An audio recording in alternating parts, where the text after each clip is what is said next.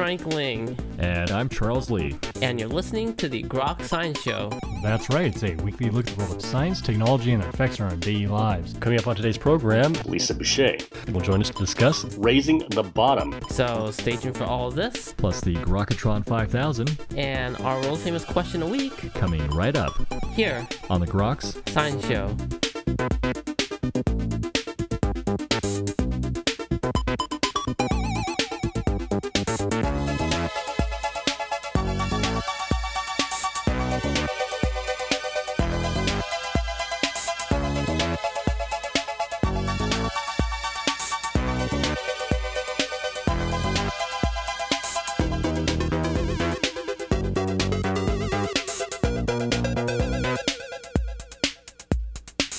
Welcome back to the Groks Science Show.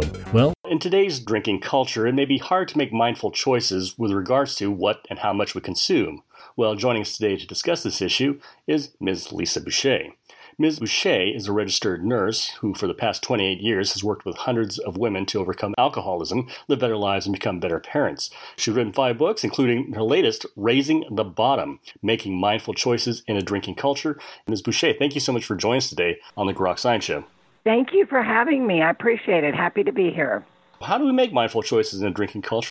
Well, I think to make mindful choices, we have to be aware and very cognizant of what are our patterns, because I think people can start to drink heavily or drink more often, and it can slide up so slowly that you almost don't recognize it until it becomes problematic. So I would say we have to be mindful of, are we creating a new habit?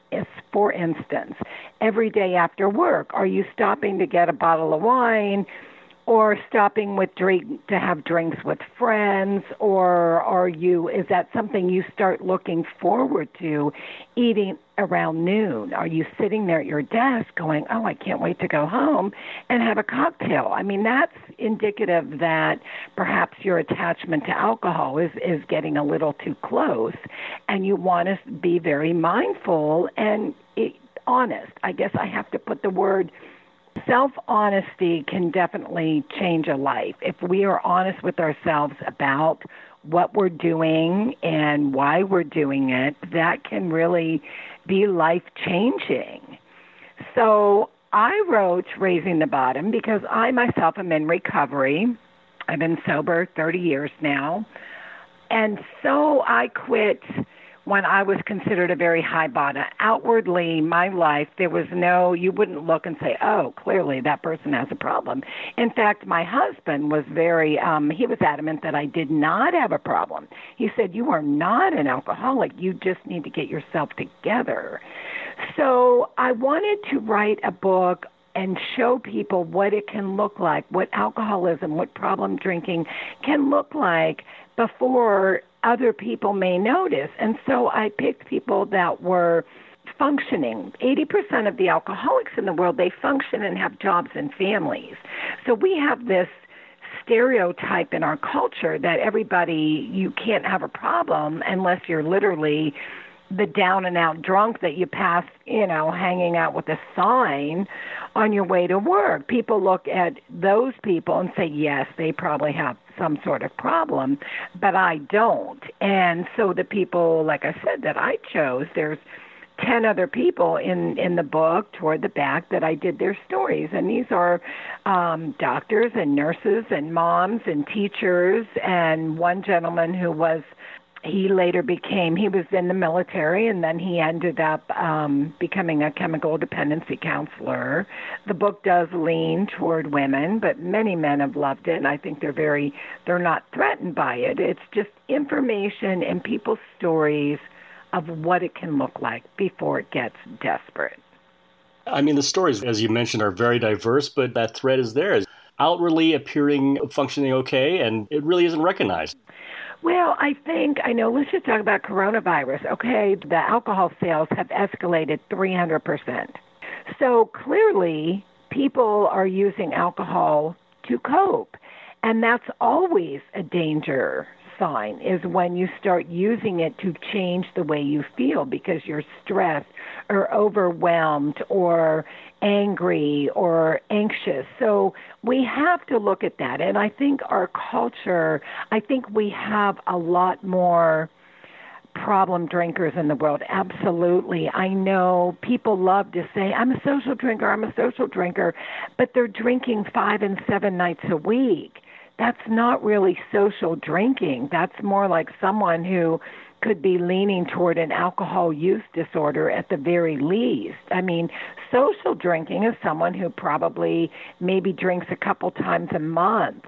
That's social drinking. If you have to drink in order to be social, your drinking is no longer social, if that makes sense. So I think we have to reframe this term that everybody throws around. Oh, I'm a social drinker, when, like I said, they're drinking a bottle of wine a night. That's not social. That is not what a social drinker would do. So I do think that the bar is getting lower and lower and lower because it's becoming acceptable to see a couple pushing a baby stroller with their red Solo cups, or to see people at these microbreweries with strollers. And the babies and the toddlers are crammed into their strollers and expected to sit there for 2 hours while parents imbibe. And this is happening all over the country. And I have to say, when did we decide this made sense? When did it make sense for women to have play dates with their kids and start drinking wine at these play dates? And then you see these kinds of things all over Facebook, all over social media. And, you know, we've become desensitized to what, when you peel back the curtain of that kind of behavior, you've got a lot of people who are living very desperate lives. You have kids that are, 1 minute mom or dad is nice, and the next minute after a few drinks, often people's personalities change. So you can get either silly or ridiculous, or maybe you're someone who gets a little mean or snippy. And all of these things, you know, we're expecting children to deal with this kind of stuff. And it's very selfish. I mean, I hate to say it, but it really is selfish behavior when we justify behaviors that are unjustifiable. In what world is it okay to jump in your car and drive your baby home after you've been drinking? So I think we have to talk about stuff like that and say why. Why is this acceptable? And why does everybody think it's the only way we can have fun? And I know I'm going to throw myself in there, because when I decided to quit drinking on my own, I was very angry. I knew it was the right thing to do. But the first thing that crossed my mind was, oh, my God, I'll never have any fun. And this is just what our brains do, and this is what society encourages and nurtures. I mean, you go to a party and you decide not to drink, and at least 4 people will say, well, why aren't you drinking? But nobody ever asks you, why aren't you eating 3 cupcakes? Striking to me, I mean, we have 2 young kids, and I recall being other kids' birthday parties, 2, 3-year-olds at the park, and they're serving alcohol like it's punch. You're supposed to drink there, and then... In the book, I said, you know, when you go to a child's birthday party like you just described, you see more bottles and cans than you do cupcakes and balloons. So when did we get so selfish that it has to always be all about the mom and dad? And I say to these people, I say to my own friends, hey, if you really don't have a problem, like you swear you don't, then why do you need to have all this alcohol at your 2-year-old's birthday party? Can't you wait and get a babysitter, go out and drink and come home like it used to be? So I don't know. We have really become desensitized to this, and I think it's very sad, and perhaps because my own mother was an alcoholic. So I have been around just about on every side of the coin. I mean, my first husband was a raging alcoholic. My siblings have had trouble with it. I'm in recovery. My mother, I grew up with it. So I have been affected, and honestly, it was terrible being a child of an alcoholic. And my mother was a sweet, gorgeous woman, and her drinking, she never had a mean bone in her body, but she really never taught us good coping skills to deal with life, because she didn't have any. Her coping skill was, let's have fun, let's have a drink. And that does not translate well to adult life for her or her children when we have to deal with life my solution became, I'll have a drink because I don't know how to cope either without it. So much of your book, it does cover both genders, but there is a focus on women, and oftentimes it's overlooked. I mean, much has been made about the raging male alcoholic, but not so much females. Is it sort of a hidden problem? It is a little more hidden. I think it's easier for women to hide it. They drink at home. They drink after their kids are go to bed and justify it because they made it through the night. And I've talked to many, many women who are now in recovery, and that's how their drinking looked, where they knew it was a problem, but they could still justify that, well, maybe they didn't work, or even if they did work, they justified it by, well, I'm going to work, and I deserve this. When I come home, I deserve to have a drink. And for too many, it doesn't stop there. It becomes an all-night thing until they're passing out, waking up, going to work, and doing it all over again. And even though you're getting your kids to soccer practice and the dentist, you're not really interacting with them. And I know one of the alcoholics in the book, Fiona, she's a physician, and she said, surprisingly, how little she knew about the disease of alcoholism until it happened to her. And that seems to be a very common thread, even, as working as a nurse.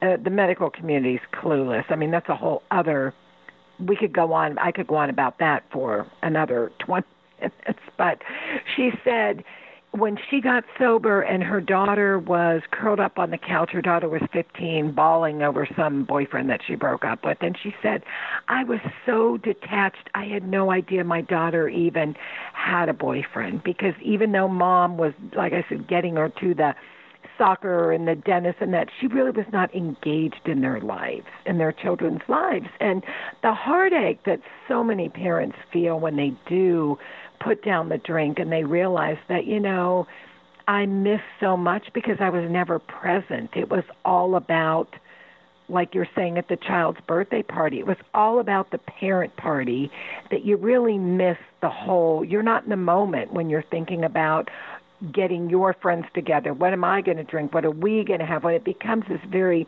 they say alcoholism, it's the selfish disease, and it is. I mean, if the focus becomes inward on my fun, what I want, and you forget about the people around you that are putting up with less than optimal behavior. What about the medical profession? Why aren't they as attuned to this issue as they should be?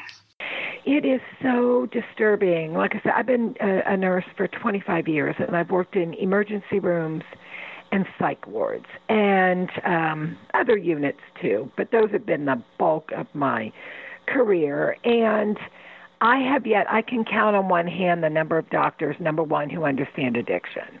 So I always tell people, if you're having a problem with addiction, do not run to the doctor, because most of the time they will give you a prescription for something and send you on your way. And that is not helpful to someone who's struggling with drinking too much. And a lot of people complain of feeling depressed. Well, of course, you're drinking a depressant. So I always say, why are doctors not saying to the patient, well, if you're depressed, let's talk about your drinking? Now, I realize people lie.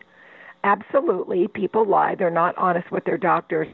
But it would do a lot for the doctor to plant that seed. And some people have told me that they were very relieved when their doctor called them out and said, I'm not going to prescribe antidepressants until you stop drinking a depressant. Doesn't that make more sense? And then if the person refuses to quit drinking, well, their problem isn't depression. Their problem is the alcohol. But we don't have physicians who are willing to do this because it takes time. They don't want people to be mad at them. When people go to a doctor, they want the doctor to fix the problem, and so they get a pill. And the second issue is there's very little training. I know my nephew is currently engaged to a wonderful woman who just finished medical school, and she's in her first year of residency. And so I asked her, I said, what were you taught? And she said, nothing. We get a seminar. It's elective if we want to go.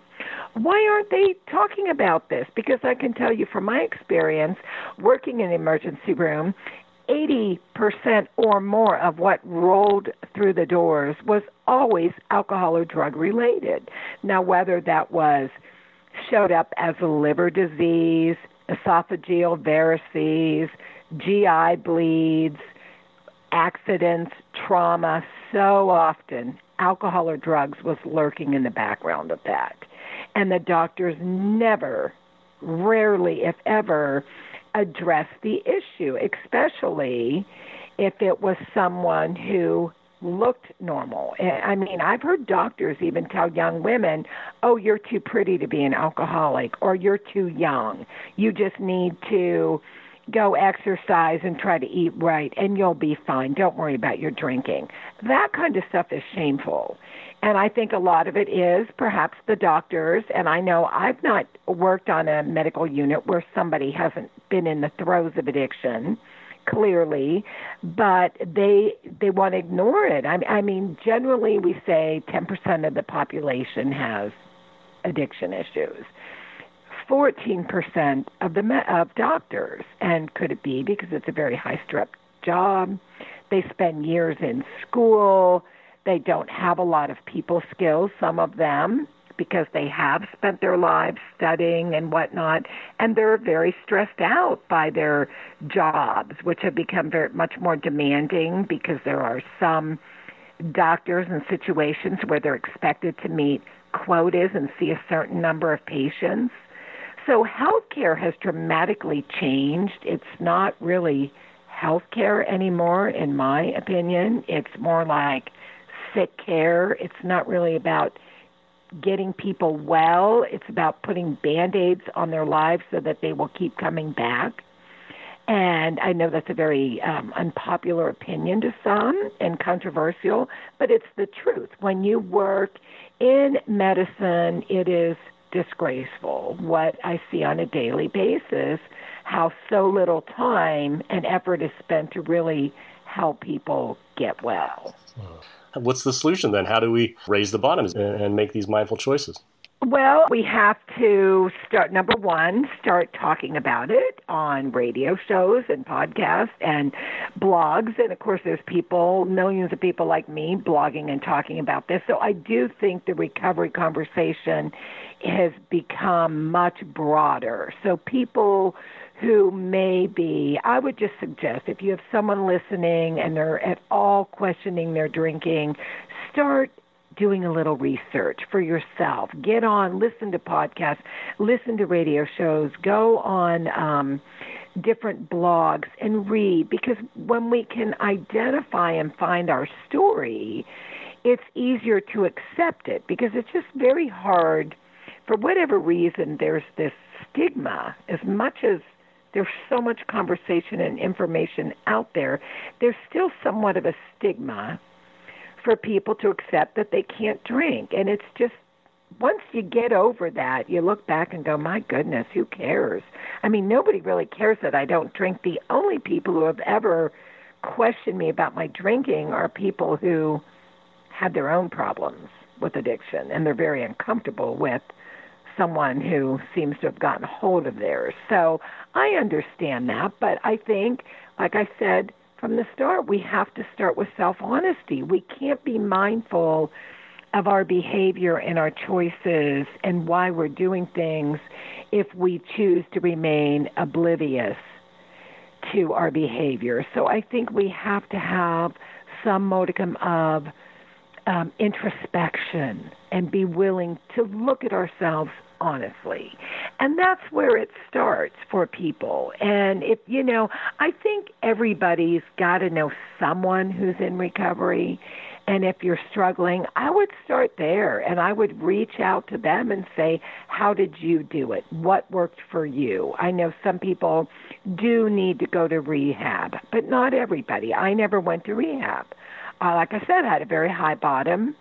I saw my mother hit a very low bottom, very dramatic stories. Some were tragic, some were tragically comical, but she really went through it. And she tried to find help via the medical community, even at notable places like the Cleveland Clinic. And all of these psychiatrists, therapists, doctors, all of them, for 25 years, misdiagnosed her and kept telling her, oh, she was manic depressive, she's this. They heavily medicated her to where she could barely function. Plus, she's drinking alcohol on top of it. It was a perfect storm. It was a disaster. So how is it that my mother, she'll have to read in the book, but she has this accident, and she finally gets sober when a doctor who also was in recovery recognizes her for the alcoholic that she was instead of all these other mental health diagnoses that she was slapped on. And so my mother went to rehab, and she never took another drink, and she never took another pill other than for her blood pressure and her thyroid. She was not manic depressive. She was not even depressed when she stopped drinking.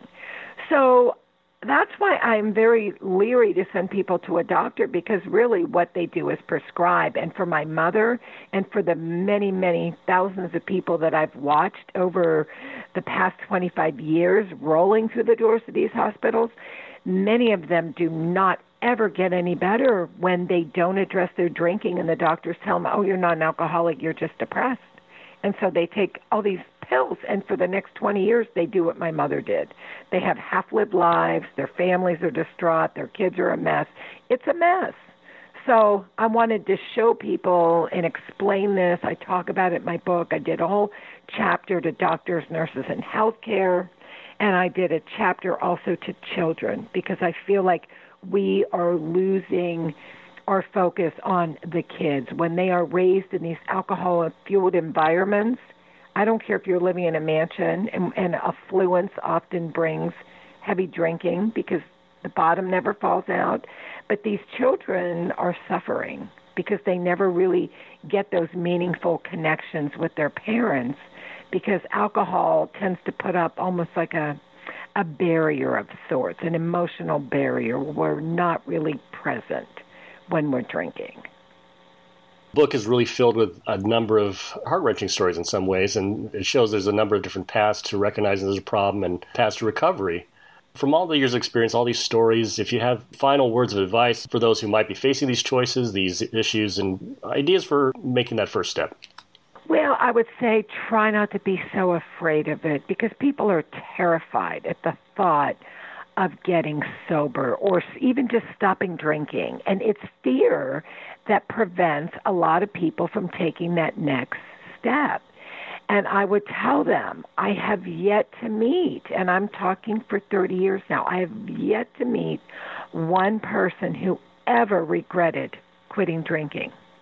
But I have known so many who are devastated and deeply regret that they didn't quit sooner. Everybody says, the people that wait till, decades of, they say, God, if I only would have quit sooner.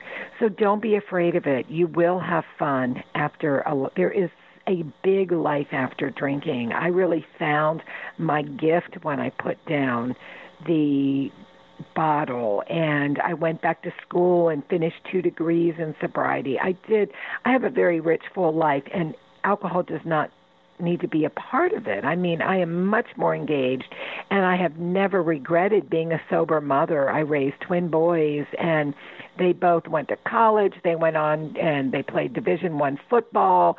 They graduated college. They're doing well in their lives. They're hard workers. I would have had very different children had I been one of those drinking moms. I just know I would have. If I was the mom sitting on the deck, drinking with their friends, my sons would not be the men that they are today. And they are the first ones who will tell you that. So my parenting was so much better and so much different as a sober mom. And I'm grateful, very grateful, that I don't have to live with regret like so many people do, because they wait and sober up in their late 40s or 50s when their children are already grown. And a lot of times there's a lot of damage that goes on, even when it's not noticeable, outward, horrible chaos. There's, like I said, it's very hard to connect on a meaningful level when alcohol is the big third person in the relationship, regardless if that's a parental relationship with friends, lovers, spouses. It doesn't matter. It acts as a wall in many ways. So I would just say try not to be afraid of it. Take that leap of faith and trust that you will land on a soft cloud. We were just talking with Ms. Lisa Boucher. She has written the new book, Raising the Bottom, Making Mindful Choices in a Drinking Culture. Ms. Boucher, thank you so much for joining us today on the Grok Science Show. Thank you for having me. Take care. Have a great day. And that's all for this week's edition of the Grok Science Show. Make sure you tune in next week for more from the world of science and technology. If you'd like to contact us here, you can email us at science@groks.net. For Grok Science, I'm Frank Ling. And I'm Charles Lee. Make sure you also see us on the web at www.groks.net. Have a great afternoon and keep on grokking.